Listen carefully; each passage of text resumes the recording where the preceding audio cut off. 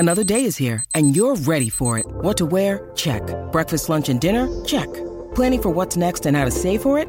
That's where Bank of America can help. For your financial to-dos, Bank of America has experts ready to help get you closer to your goals. Get started at one of our local financial centers or 24/7 in our mobile banking app. Find a location near you at bankofamerica.com/talktous. What would you like the power to do? Mobile banking requires downloading the app and is only available for select devices. Message and data rates may apply. Bank of America N.A., member FDIC.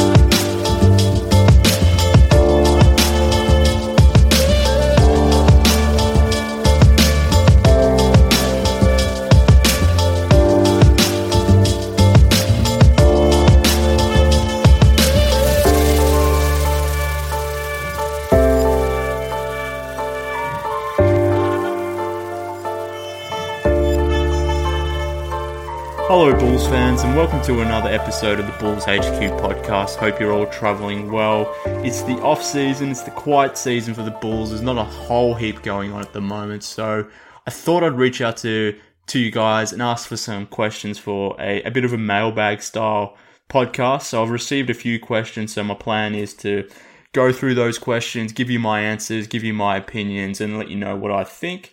I'm going to try something different today. I usually have a guest with me, but I've decided to do a solo pod. I'm going to give it a go. I remember running a poll on Twitter probably about a month ago asking if people would be cool with podcasts that are solo podcasts or if they preferred them with guests. The poll was literally split 50-50, so I'm a pretty indecisive person, so that didn't really help me out. So what I thought I'd do is I'd try doing a solo pod with this mailbag style. Typically, I will have a guest on, but I thought I'll give this a go. Happy for you to send me through some feedback on how you think that went, whether I should do more of it, less of it, never do it again. Whatever your opinion is, just let me know, but we'll give it a go. So, but yeah, I thought it would be, a solo pod would probably be conducive to these mailbag styles of podcasts. So, what I'm going to do is I've received a few questions. I'm just going to go through them as I sort of receive them. So shout out to all the people that sent through questions, and I really appreciate that. It makes my life a little easier in terms of coming up with some topics of things to discuss when it comes to Bulls basketball. So as you can imagine, given that the Bulls are in the off season, the majority of these questions are centered around the off season itself, be it the draft, be it trades, free agency, those sorts of things. So a lot of the questions will have those sorts of themes. So obviously happy to go through that and give you my opinion on how things stand as of this point in May. Obviously a lot of this could change from until we get to the draft, until we get to the off season, the official off season, I guess. But the first question comes from G-Man, so at Gman215. So he asks, does Garpax have the guts to trade Jimmy, signaling a change in philosophy? Well, I mean, if we're to take their word on it, I think they are prepared to trade Butler. So if we read into their words, particularly at the season-ending press conference, I think they're definitely going to be exploring the idea of trading Jimmy Butler. John Paxson made it pretty clear that they're not going to trade Jimmy just for the sake of trading Jimmy Butler. So, I mean, does that necessarily mean they have the guts to trade Butler? I think they do, but what they're really waiting for is a team to wow them. They're pretty much waiting for a team like Boston to come to them and say, Bulls, yeah, we'll give you the first overall pick in this draft, which is likely to be Markelle Fultz. We'll give you that, maybe a couple other pieces as well, and you give us Jimmy Butler so we can get closer to beating LeBron and the Cavs and then potentially the Warriors. So that's what the Bulls are waiting for. They're waiting for that home run trade to come through for Butler. I don't think they're necessarily the ones going out there and sourcing trades for Butler. I don't think they're doing that. I think they're waiting to be wowed, as I mentioned before. Don't think that's going to happen, to be honest with you. I don't think, now that the result of the lottery has been settled, I don't think Boston are a team that are going to offer their first round pick, which is the first pick in the draft. They're not going to offer that for Jimmy Butler. So I think we can tick off the Celtics as a team that potentially would be interested in Butler. After that, you got the Lakers. If they trade their pick, it's purely going to be a trade for Paul George. They're not going to do it for Jimmy Butler. Philadelphia, I mean, potentially, maybe if they can land Kyle Lowry in free agency, potentially they may be up for trading whoever they select at number 3 and a few other pieces for Jimmy Butler. But again, I wouldn't put money on that. And then you start getting into picks 4 and 5, and even though there may be teams there that may be willing to deal for Butler, so Phoenix have pick 4, the Kings have pick 5. Are you really going to trade pick 4 or 5 for Jimmy Butler? I don't think it's worth it to do that. So, and to John Paxson's point, they're not going to make a deal unless, they receive something significant back for Jimmy Butler, which I don't think pick 4 or 5 is. So, do they have the guts to trade Jimmy? I think they do. Are they going to receive a package that entices them to make such a move? I don't think so. So, I think we'll see Jimmy Butler back with the Bulls next season. So, G-Man also had a second part of his question. Would Wade bolt? I don't think so. Particularly if the Bulls hang on to Jimmy Butler. He's probably the main reason, aside from the $23.8 million that he's standing to make next season. Jimmy Butler is the real reason that Dwayne Wade will stay in terms of playing personnel. If you remove Jimmy from the equation, then yeah, maybe Wade hangs around just to cash that big check. But if Butler stays, then Wade will stay as well. So to answer your question, will Wade bolt? I doubt it. I'm pretty sure he's coming back. He's going to opt in. So he's got until the end of June to do so. So we'll probably know at the end of the June whether Wade stays or whether he's going to go hit the market. But I think I'm pretty confident in saying that both Butler and Wade will be Bulls next season. So we'll see how that goes, though. You never know. Okay, so thanks for that question, G-Man. Next one is from Patrick. So at O'MalleyRick8 on Twitter there. So Patrick asks, your reaction to Stefan No's Rockets East approach and your ideal replacements for Garpax. So to Patrick's point, my friend on Twitter, Bulls friend, I'm sure if you guys are following me, you're probably already following Stefan. He's an accomplished writer over at The Athletic, does a great job covering the Bulls. He wrote an article a few weeks back posing the idea that the Bulls should really take an approach similar to what the Rockets have done in terms of how to build around Jimmy Butler, and applying that same methodology that they put forward with James Harden, surrounding him with shooters, letting him dominate the ball, and having the Bulls or the Rockets in this instance running a lot of pick and roll, having James Harden be that ball handler, effectively acting as the point guard, and then spacing the floor around Harden with shooters and a roll man that can get to the rim like Clint Capella does for the Houston Rockets. Pretty much his idea was taking that approach and applying it to the Bulls, which completely makes sense. If you're going to keep Jimmy Butler, the best way to build around him is to build a team that fits his playing style, and as Jimmy plays, is very similar to Harden in the sense that he wants to operate in the pick and roll. He wants to dominate the ball. He's going to be the guy that wants to score first, and will look to pass off that second.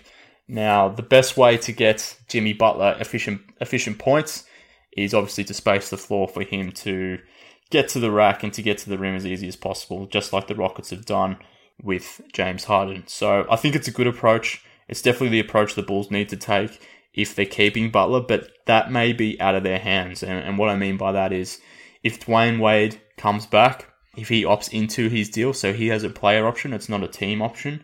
If he opts into that deal, that makes it quite difficult for the Bulls to come up with enough cap space in order to potentially go out and source some shooters. The Bulls have also indicated that they're pretty keen on bringing back Rajon Rondo as well. If that's the case, you can add his $13 million to the cap sheet as well. So if Rondo is back, if Wade is back, that makes it a bit difficult in terms of filling out the roster with guys that can shoot, particularly guys that can start with Jimmy Butler that can shoot. So I don't think that's likely to happen. So in terms of the Rockets' approach, I think it's the right approach. Do I think it's going to happen? No, I don't. I think the Bulls are going to pretty much run back the same thing, unfortunately. So that's my guess there. So the second part of Patrick's question was ideal Garpax replacements. So this is another thing that Stefan as well as Will Gottlieb, and I believe Stefan's brother as well, Michael, they recorded a podcast on The Athletic sort of going through some ideal replacements for Garpax. So I mean, there are some good candidates out there, some good younger candidates that have more of an analytics focus. So the first name that comes to my mind, and it's the first name that's always mentioned by Bulls fans, is Sam Hinkie. There's no way in hell that the Reinsdorfs would hire Sam Hinkie, but if you think about that type of guy, I think that's the type of replacement that you'd like to see for Garpax. Someone that's younger, someone that's better with the cap, someone that's more analytics focused, then has more of a fresh approach to things. So I'm not too sure what's happening with Wes Wilcox and the Atlanta Hawks, but he could be a potential option. Matt Lloyd, who used to work for the Bulls, has gone to the Orlando Magic as an assistant GM, got promoted to the general manager as an interim at the moment, given that they replaced their GM, or effectively told their GM to get out. So Matt Lloyd is another option that I'll be looking at. He fits in that same mold, very analytical driven. He's a younger guy, would have a fresh approach. So Matt Lloyd would be interesting. Mike Zarin, who is the Boston assistant general manager. So I think he would be another. He'd probably be the best option, to be honest with you. He's probably the most highly sought after assistant GM for sure, and it's probably the most sought after guy to be the next GM of another team. So he's definitely an option as well. Whether he would leave the Celtics to join the Bulls, I'm not too sure. I'm not too sure if he's really, what his motives are, whether he wants to have that general manager position, and if he does he want to take over a team like the Bulls? Who knows? But they are some potential replacements that I would be high on. I'm not really interested in entertaining a former player that has no experience. Definitely not interested in entertaining an old coach. What I mean by that is I would not want a guy like Phil Jackson necessarily running my organization. So what I think the Bulls need to do, if they do replace Garpax, which is not going to happen, but let's just pretend it did, what we need to see there is a younger guy, a younger guy with analytic approach that has a fresh outlook on things, that's ready to change up the entire organization structure. So that's what we need to see, but again, doubt that's going to happen. So yeah, no point really wishing for it, I guess. It's just frustration. Okay, next question. So this one comes from my mate on Twitter, so Felipe Carvalhays, and I know I've stuffed his name up because Felipe has sent through a question back in the Dennis Podman days, and I stuffed up his last name then, and I'm pretty sure I've done it again, but I tried my best, Felipe. I'm sure you can appreciate that. So Felipe asks, more likely, 1, Garpax are geniuses and we are all wrong, or 2, team remains mediocre for 10 plus years, profits falls, and Jerry sells. More likely, Jesus. Well, I don't know if the team's going to remain mediocre for 10 years, and the reason I say that is because I don't necessarily know if they're going to have the pieces to remain mediocre for 10 years. At some point, Jimmy Butler will fall off. Maybe that will happen within the next 5 years. So he's pretty much the team at the moment. So unless they are really ready to get some reinforcements around Jimmy, the team will fall off at some point. So they won't remain mediocre. So maybe that's more likely to happen. I don't know if profits are going to fall enough to the point where Jerry sells. So that's probably not likely. But at the same time, Garpax are definitely not geniuses, and I don't know if we're necessarily all wrong. So you've given me a question here, Felipe, that I don't think either option is really likely at all. So I'm not really sure how to answer this question other than to say I don't think Garpax are geniuses. I think we're probably mostly all right. I think I'm confident in saying that. I think at some point the team is going to move from mediocre to being poor. They'll have to rebuild it at some point. No matter how often how much they're trying to put that off, they're definitely going to have to rebuild at some point. But I don't see Jerry selling this thing. Once he goes, I think Michael will just naturally take over, and the Reinsdorfs will continue to reign over the Chicago Bulls franchise. So I don't see them necessarily selling. So yeah, hopefully that answers your question. It's probably not the answer you want to necessarily hear, but yeah, that's my take on that one. Next question comes from @ColdStoneTheKing. So he's asked me this question on Twitter. What would your first priority in the off-season be? how would you clear the cap sheet for 2018? And you bring back both Nikola Mirotic and Cristiano Felicio. So what would my first priority in the offseason be? Well, my first priority would be trying to trade Jimmy Butler for that Boston first pick. Again, that's probably not going to be happening. So that would be my first approach. Give it a go. If they say no, okay, fine. But that's what I would be doing. They're out. If we can't trade Butler for that first pick, then I'm of the opinion that, have a look for other trades for Jimmy Butler. I do believe that it's time to rebuild. But having said that, I don't necessarily want to trade Butler just for the sake of doing it. If there isn't a suitable trade partner out there, then run the team back to an extent, bring Jimmy back, and try to implement a Rockets East if we're going to refer back to the previous questions, and do something similar to what Stefan mentioned, and try to build around Jimmy with a team that makes sense. So that would be my fallback priority. So even though I want to trade Butler, I don't necessarily mind the idea of also building around him. That's not the worst case scenario, I guess. You're going to remain a competitive team if you do so.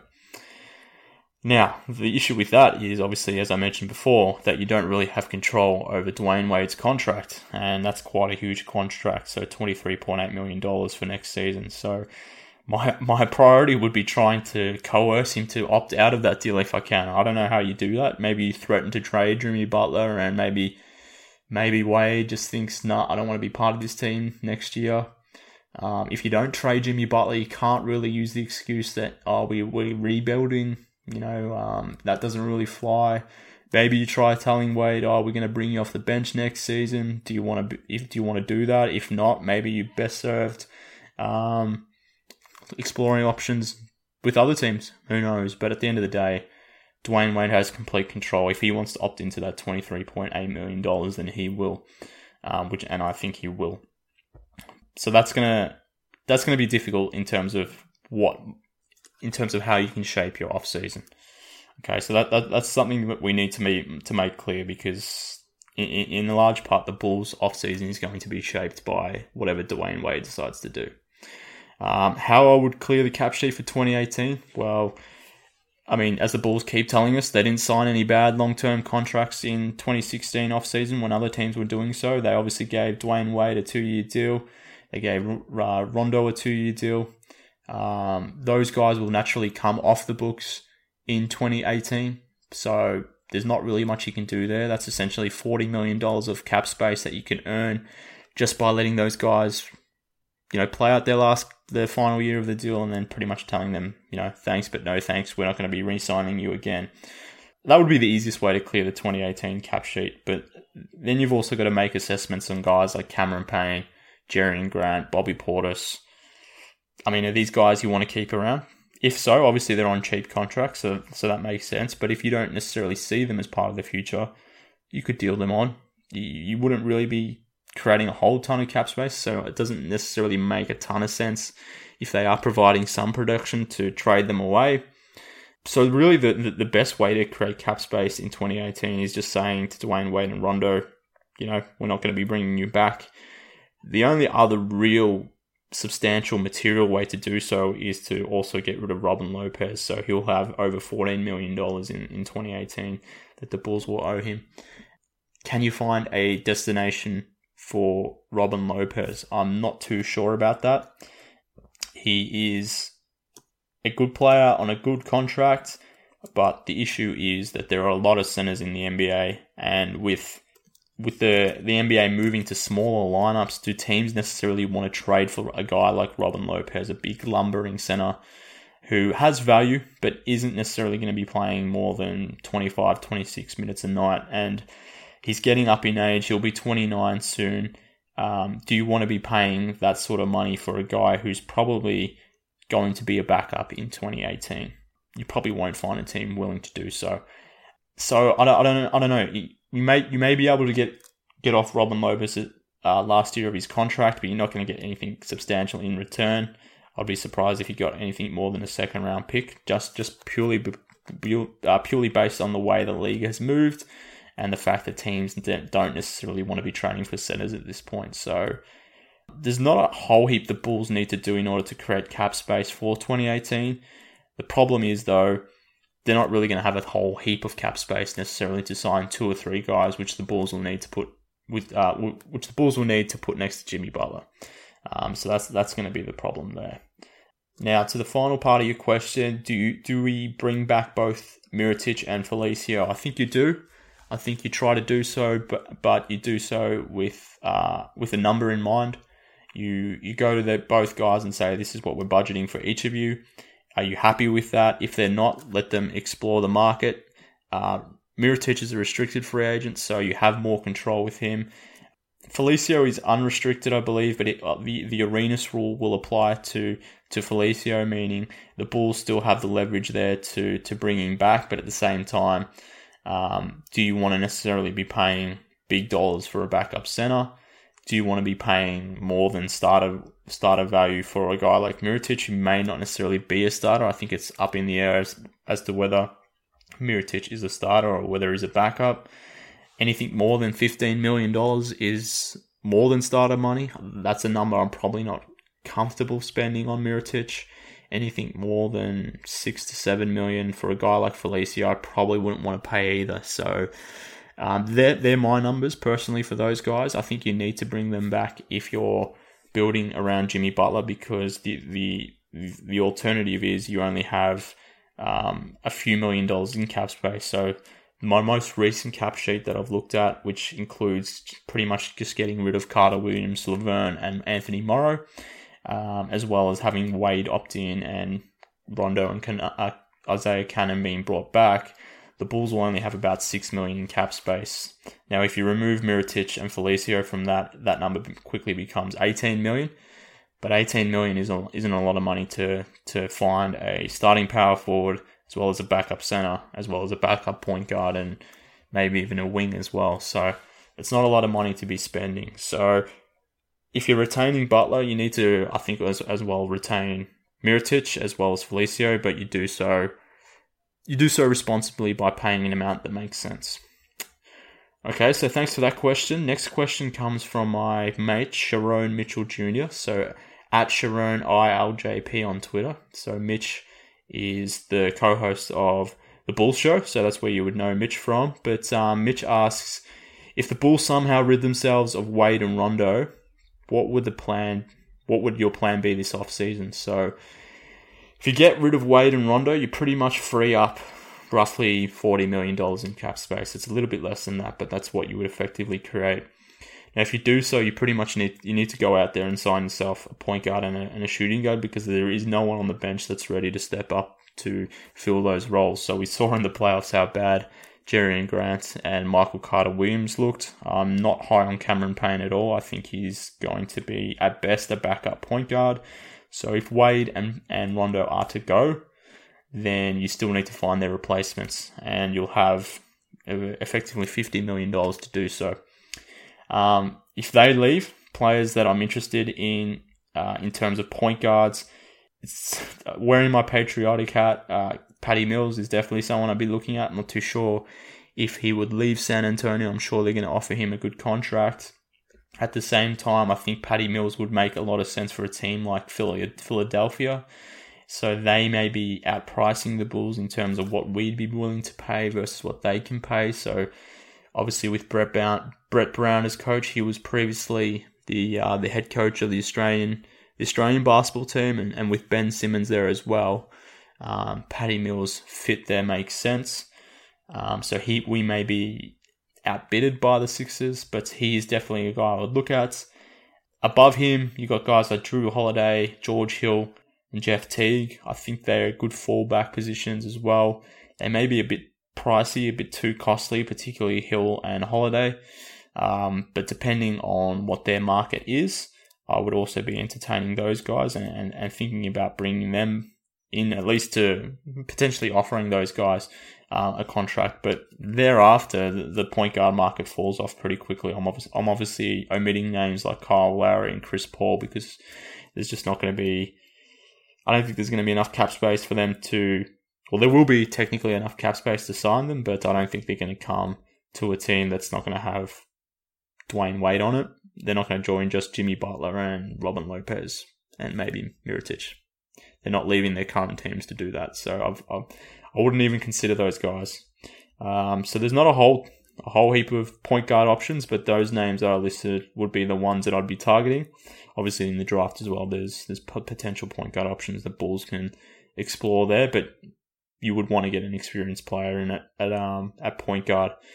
If Wade were to leave, the name that I'm really, really interested in is JJ Redick. The shooting guard market is really bad in this upcoming off season, so I would definitely be looking at JJ Redick. He's old. He's a bit old. 32 years old.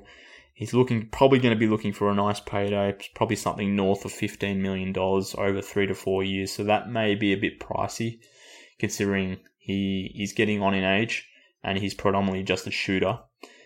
He does play good defense, however, but that would probably be pricey. If you could get JJ for a number closer to 12, I think that would be an interesting prospect. But after that, the shooting guard market isn't really good. You got Kentavious Caldwell-Pope. He's going to stay at Detroit. He'll probably get a max offer, and that will match. He's a restricted free agent.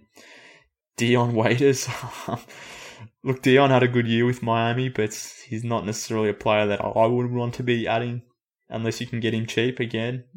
Maybe his market's still dry, so he obviously signed a small deal with Miami. Maybe teams are still out on Dion and you can get him for a decent amount. Maybe in that case, but I wouldn't want to be paying him 8 figures. Former Bull Kyle Korver.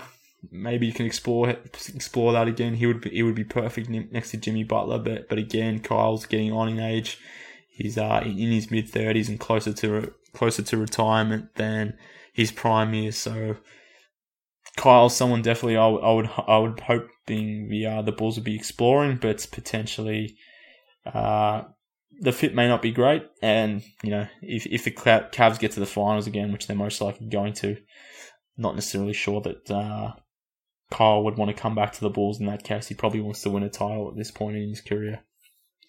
After Korver, you get to names like Andre Robertson, Tim Hardaway Jr., Jonathan Simmons, Tony Allen, Tyreke Evans, these sorts of names. I mean, Jonathan Simmons, he's definitely someone I would like the Bulls to take a look at. Another Spur. So if the Bulls could come away with 2 Spurs and start Jonathan Simmons and Patrick Mills next to Jimmy Butler, that would be kind of cool. But again, I don't think Jonathan Simmons will be an option. He's probably retained by the Spurs. So there's not a whole lot of good options there. I think cheaper options like Tabo Sefolosha, another former Bull, he may be an option. Ben McLemore and Justin Holiday, guys that potentially could be shooters. There's still potential left in both of those guys. Cheaper options that I think the Bulls could explore. So that would be interesting prospects, as well as maybe someone like Ian Clark as well on the Warriors. He could be nice to Jimmy Butler. He can spot up, play a bit of point guard, play a bit of shooting guard.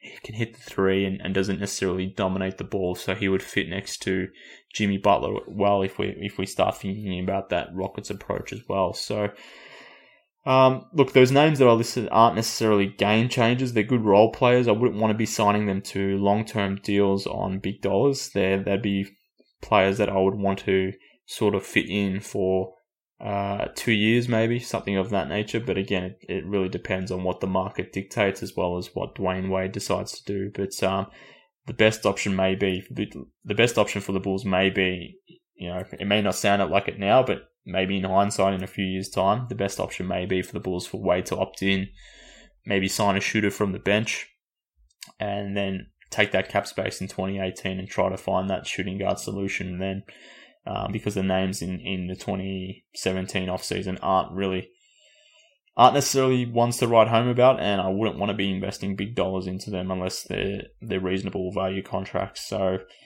yeah, if Wade and Rondo are to leave, you try to replace them as best you can with guys that fit next to Butler perfectly, shooters, guys that don't necessarily want to dominate the ball, and guys like Redick and Patrick Mills don't necessarily do that. They play good defense as well, come from good systems. They're guys I would like to see as Bulls, but how feasible that is, I'm not too sure. Next question comes from @HandleMeTweets. His question is, will it really take not selling out the arena to actually achieve #FireGarPax? Probably, I guess that's probably the only way that it's going to happen. I think the most likely way that Garpax leave the organisation is not necessarily from them being fired, but them just saying, I've had enough, and they resign and they want to go do some other things. So obviously Paxson was close to doing that in the past, and Reinsdorf convinced him to stay on and just changed his title, changed his position. So I think the most likely way that these guys leave the organisation is by their own volition whenever they choose to do so. I don't think they're going to be fired. I'm not necessarily sure as well if it's in the DNA of the Chicago sports fans to stop selling out the arena. So I don't necessarily know if that's something that's feasible as well. So maybe if the team continues to hover around 38 to 41 wins, somewhere around there, and they remain mediocre and either just miss the playoffs or get in and get dominated as an 8th seed, whatever it may be, maybe then fans start switching off from the team and starts moving away and, not necessarily giving their business to the organisation. Maybe then it will happen, but I wouldn't be betting on it, to be honest with you. I think they've got lifetime deals, unless they choose to walk away. I don't think it'll be something that happens at the hands of the Reinsdorfs at all. So, I wouldn't be banking on the #FireGarPax to actually foster an actual change there in the front office. I wouldn't be betting on that, but maybe I'm wrong. Hopefully I'm wrong.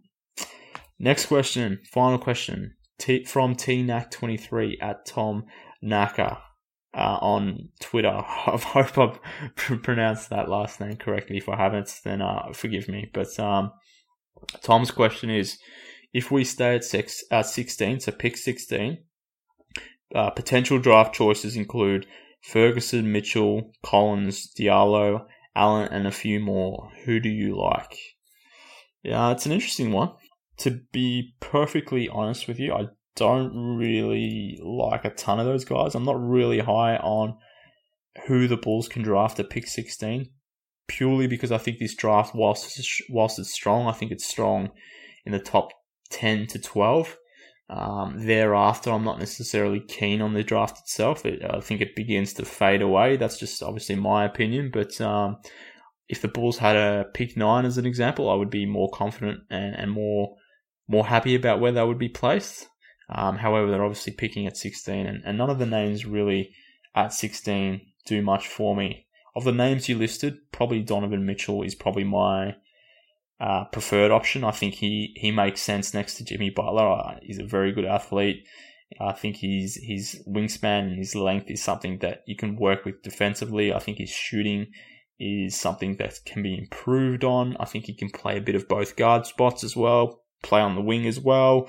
I like his versatility as a starter as well as a bench player. So of the names you listed there, he would probably be my option. I don't necessarily know if the Bulls should be drafting for position. So I don't know if they should be looking at big men. Hoping they're not looking at big men.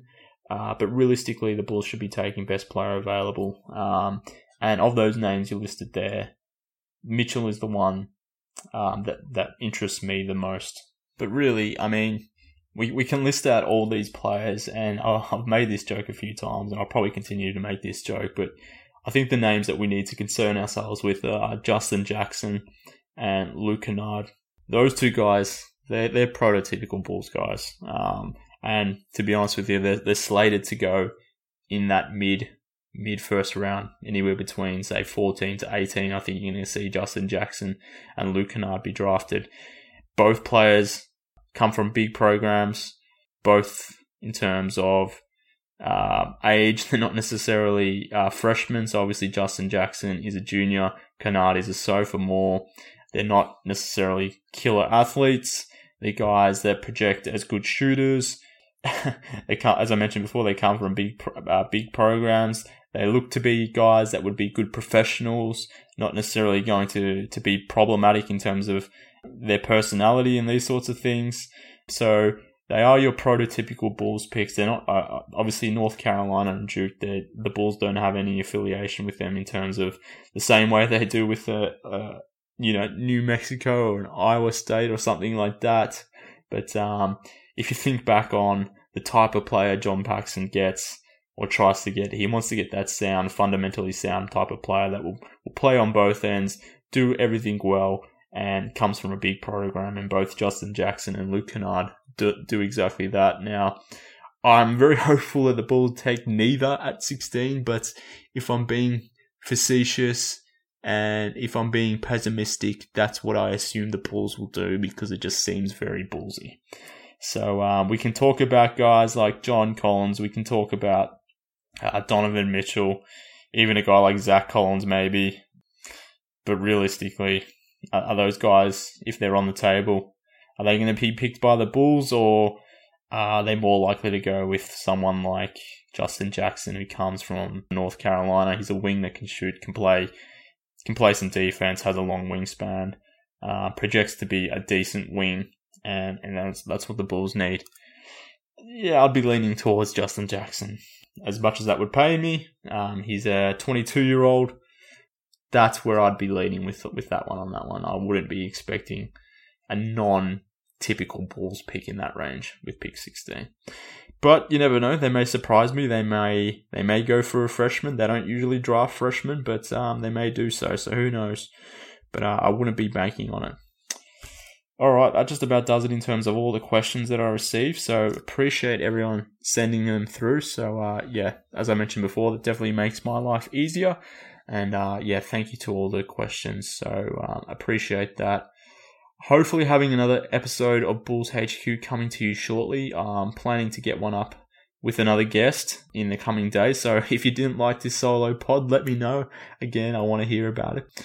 If you're more inclined to be listening to podcasts with guests, I've got another one coming in the coming days, and I'm pretty sure that will be a fun one. So be on the lookout for that one. I won't spoil it too much, but it'll be a fun, long, in-depth Bulls conversation to hopefully fill your need during the off season. So look out for that, and I'll talk to you all soon.